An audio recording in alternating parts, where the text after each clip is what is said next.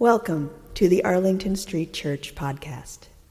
Founded in 1729, Arlington Street continues today as a gathering place for progressive people of faith in the greater Boston area and beyond.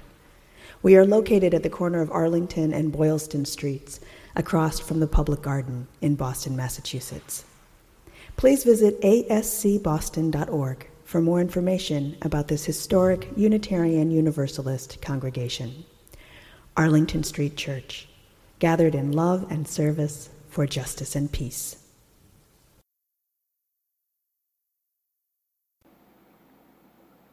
I grew up in an Eisenhower world. Born in 1952 in a New Jersey suburb, facing the American flag to recite the Pledge of Allegiance each school day morning, I learned that the United States was the best country on earth, with liberty and justice for all. I didn't question why there were no black swimmers in our country club pool.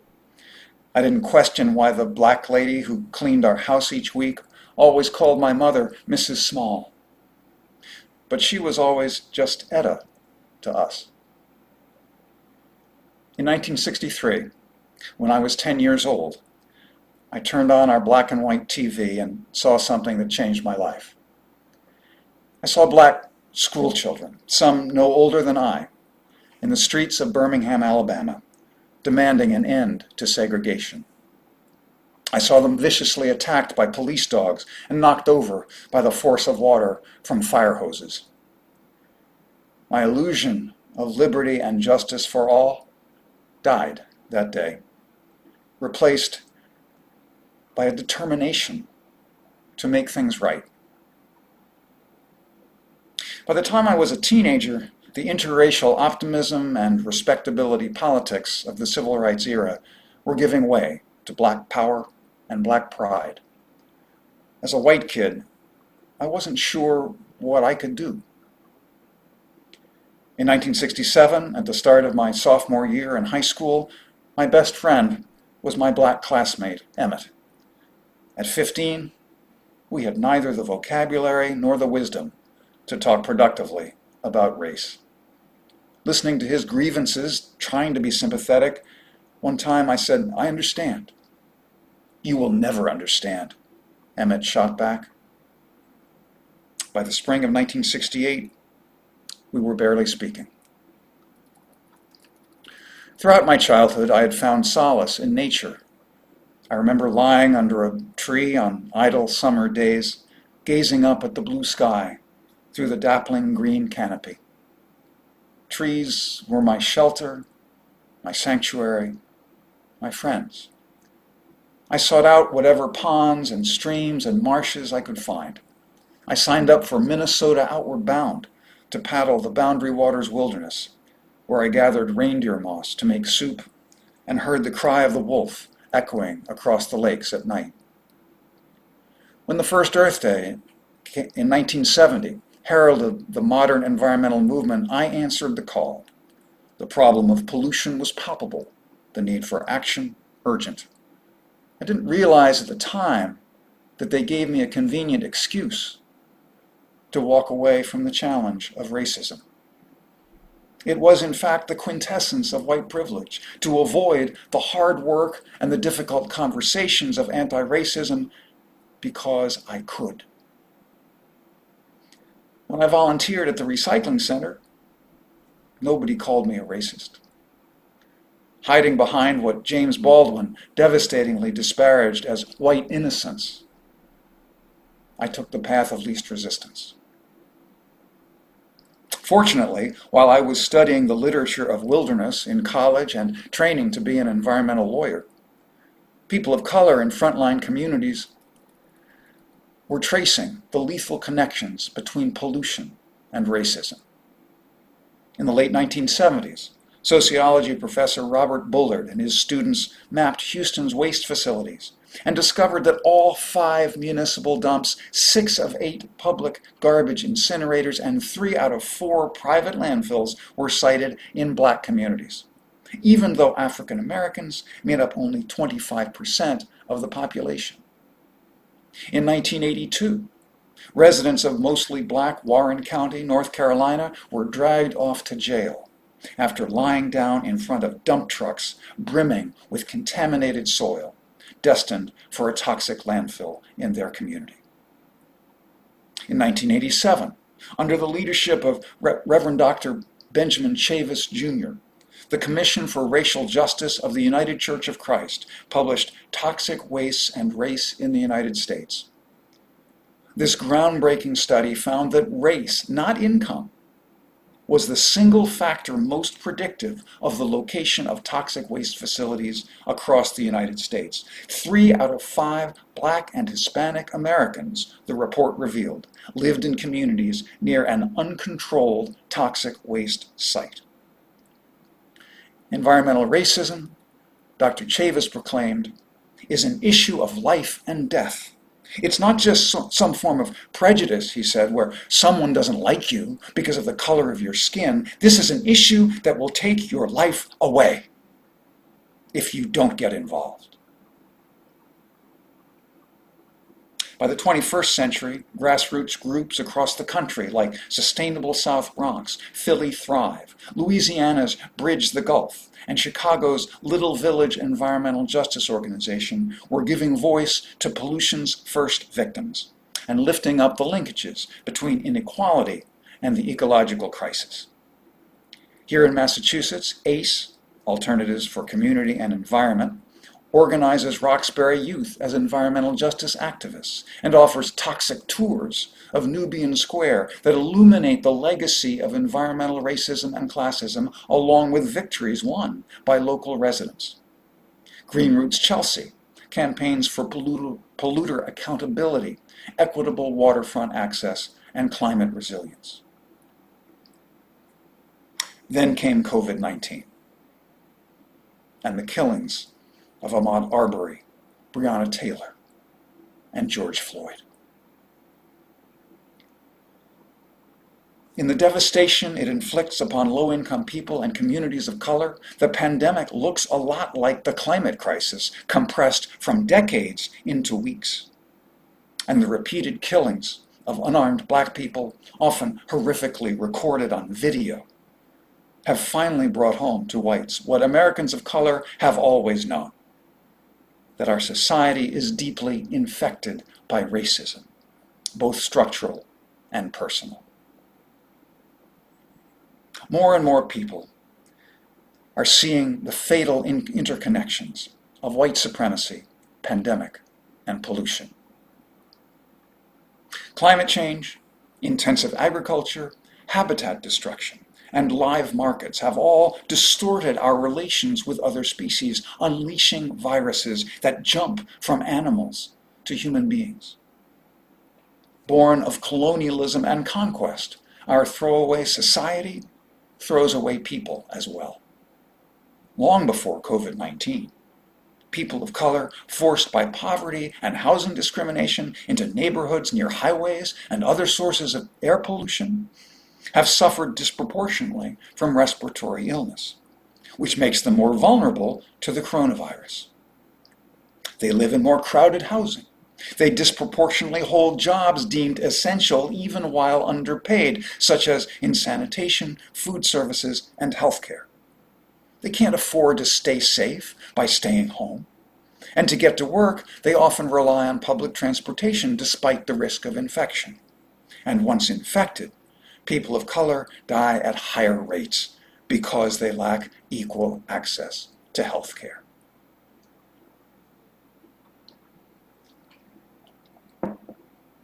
Climate change, explains Black essayist Mary Anais Hegler, takes any problem you already had, any threat you were already under, and multiplies it. It's time to talk about climate, she says, as the black issue it is. It's time to talk about how extreme heat begets extreme violence, and how that can interact with an already extremely violent police force. It's time to talk, she says, about what happens in prisons, which often lack air conditioning as temperatures skyrocket. It's time to talk about what Hurricane Katrina revealed and what I can never, ever unsee. When disaster strikes, Hegler says. When disaster strikes, the power structure will either abandon us or turn even more sharply against us. When resources run low, we will have the least, and when we try to take what we need, we'll be labeled looters and shot on sight. It's time to talk about my biggest fear about the climate crisis, she says. It's not how will we treat each other. It's how will white people treat people who look like me.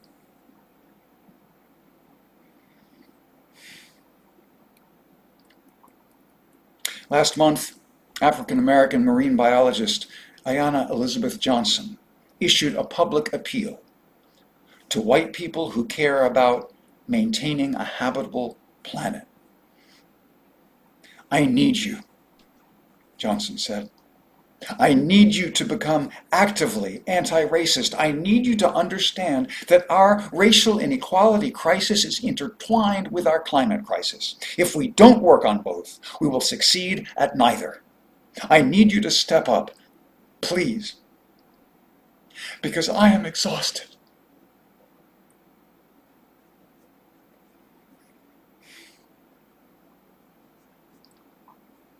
Now is a time of reckoning and a time of opportunity. At the intersection of racism and pandemic and climate crisis, where do we begin to confront the challenges that beset us? I think we begin by taking power seriously. A lot of white middle-class people like me seem to feel that change happens when reasonable arguments persuade reasonable decision makers to support reasonable policies.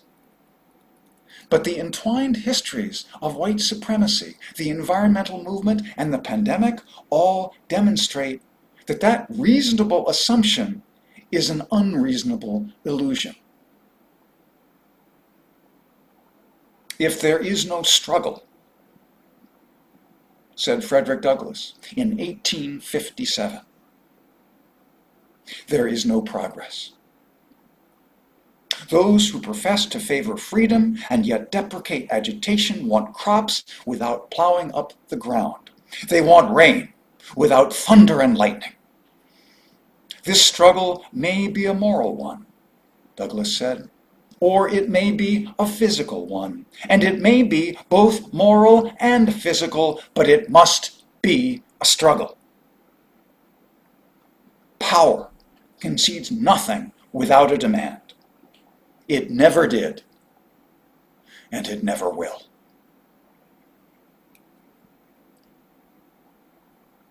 Reading Ibram X. Kendi's How to Be an Anti-Racist, I was brought up short by his definition of an activist. An activist, Dr. Kendi says simply, is one who has a record of power or policy change. Ruh-roh. He's saying that no matter how many times I telephone my legislator, no matter how many demonstrations I march in, no matter how many tweets I tweet, none of these makes me an activist. Changing minds is not activism, Dr. Kendi says. An activist produces power and policy change, not mental change. If a person has no record of power and policy change, then that person, according to Dr. Kendi, is not an activist. By that exacting but reasonable standard, how many of us are even activists?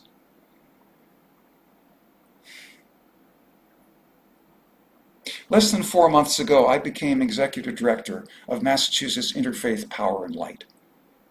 Founded 2 decades ago, Mass IPL provides conservation expertise and renewable energy services to houses of worship, and we're good at it. But we know it's not enough. Greening our congregations, however important, does not adequately confront the climate crisis, nor does it address the systemic injustice that undergirds it. While continuing our conservation work, MassIPL is moving to organize people of faith as an irresistible force for climate justice. My dream is to convene a Faith in Action team in every one of the 160 legislative districts in the Commonwealth of Massachusetts to hold our legislators accountable for their votes and their follow-through on Beacon Hill. If you'd like to learn more about MassIPL, go into the chat box on Zoom, select Arlington Street from the drop-down menu, and send your name and email address. Right there. Just submit it. Name and email address. And if you'd like to hear more specifically about our Faith in Action teams, just add the initials FIAT, F-I-A-T, Faith in Action Team, after your email address. FIAT. Now, it will take months to get Faith in Action teams up and running statewide. But there's one thing you can do right now that could have a real impact. For 2 decades, community leaders have tried and failed to get an environmental justice bill through the legislature. But 2 weeks ago, on July 31st, the House of Representatives passed an amendment to its climate bill defining an environmental justice community, giving residents greater say in the permitting of new projects, and requiring consideration not just of new pollution, but of the cumulative impact of pollution already afflicting the neighborhood. That's the good news. The bad news is that the Senate climate bill contains none of those provisions, which means that a House-Senate conference committee will decide behind closed doors whether or not to include them. Please let your senator know. You want the conference committee to keep the environmental justice language, including its acknowledgement of race, in that bill. So don't put it off until tomorrow. Call them today, even though it's Sunday, because you'll probably get voicemail anyway. If you don't have their number, call the State House at 617-722-2000 and leave voicemail. And if you don't know who your state senator is, just Google Massachusetts Find My Legislator. Thank you. Naima Penniman is a healer, a grower, an educator, and a performance artist. She's also the daughter of Unitarian Universalist minister Adele Smith Penniman. I'd like to close with what Naima Penniman wrote in memory of George Floyd.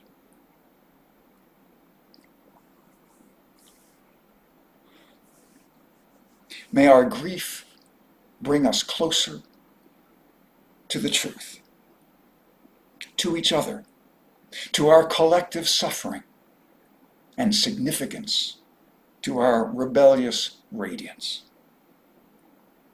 Invoke the bravery of our ancestors, evidence that survival is possible, because we are here. Feel the movement of air enter your nostrils. Feel your chest expand. Create more space around the heart. Open your throat. Fill your lungs. Become buoyant. Become quiet. Hear the steady pulse of your own drum. Become thunder. Become torrential rain. There's a knee on the neck of our precious reflection, lost to lack of breath.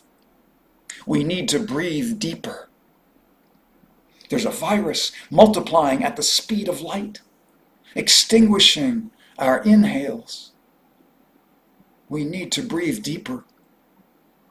The lungs of the world are on fire, scorching the forests, whose life work is to balance the atmosphere of our singular, sacred earth. We need to breathe deeper. Our children have asthma. Our grandmas are gasping. We need to breathe deeper. The machine is crashing. The empire is collapsing. We need to breathe through the contractions of this excruciating passage. Labor pain feels like dying, pushing into a ring of fire. But someone is wanting to be born and worth fighting for. Our wombs full of seeds and stars. Our blood full of seers and warriors. The conch is signaling ceremony and insurrection. Become lightning, striking its yes into the atmosphere. The winds are stirring, the undertow of unspoken stories, the currents of unflinching change. We dedicate our lives to a world conducive to life. We commit our breath to a destiny where all of us can breathe.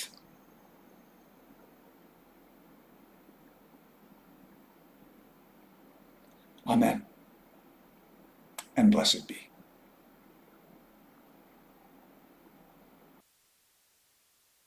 Thank you for listening to this week's podcast. We would love to hear from you via email at office@ascboston.org or through our Facebook page. If you would like to support the good work of Arlington Street Church, please consider a contribution by check in the mail or through our website, ascboston.org.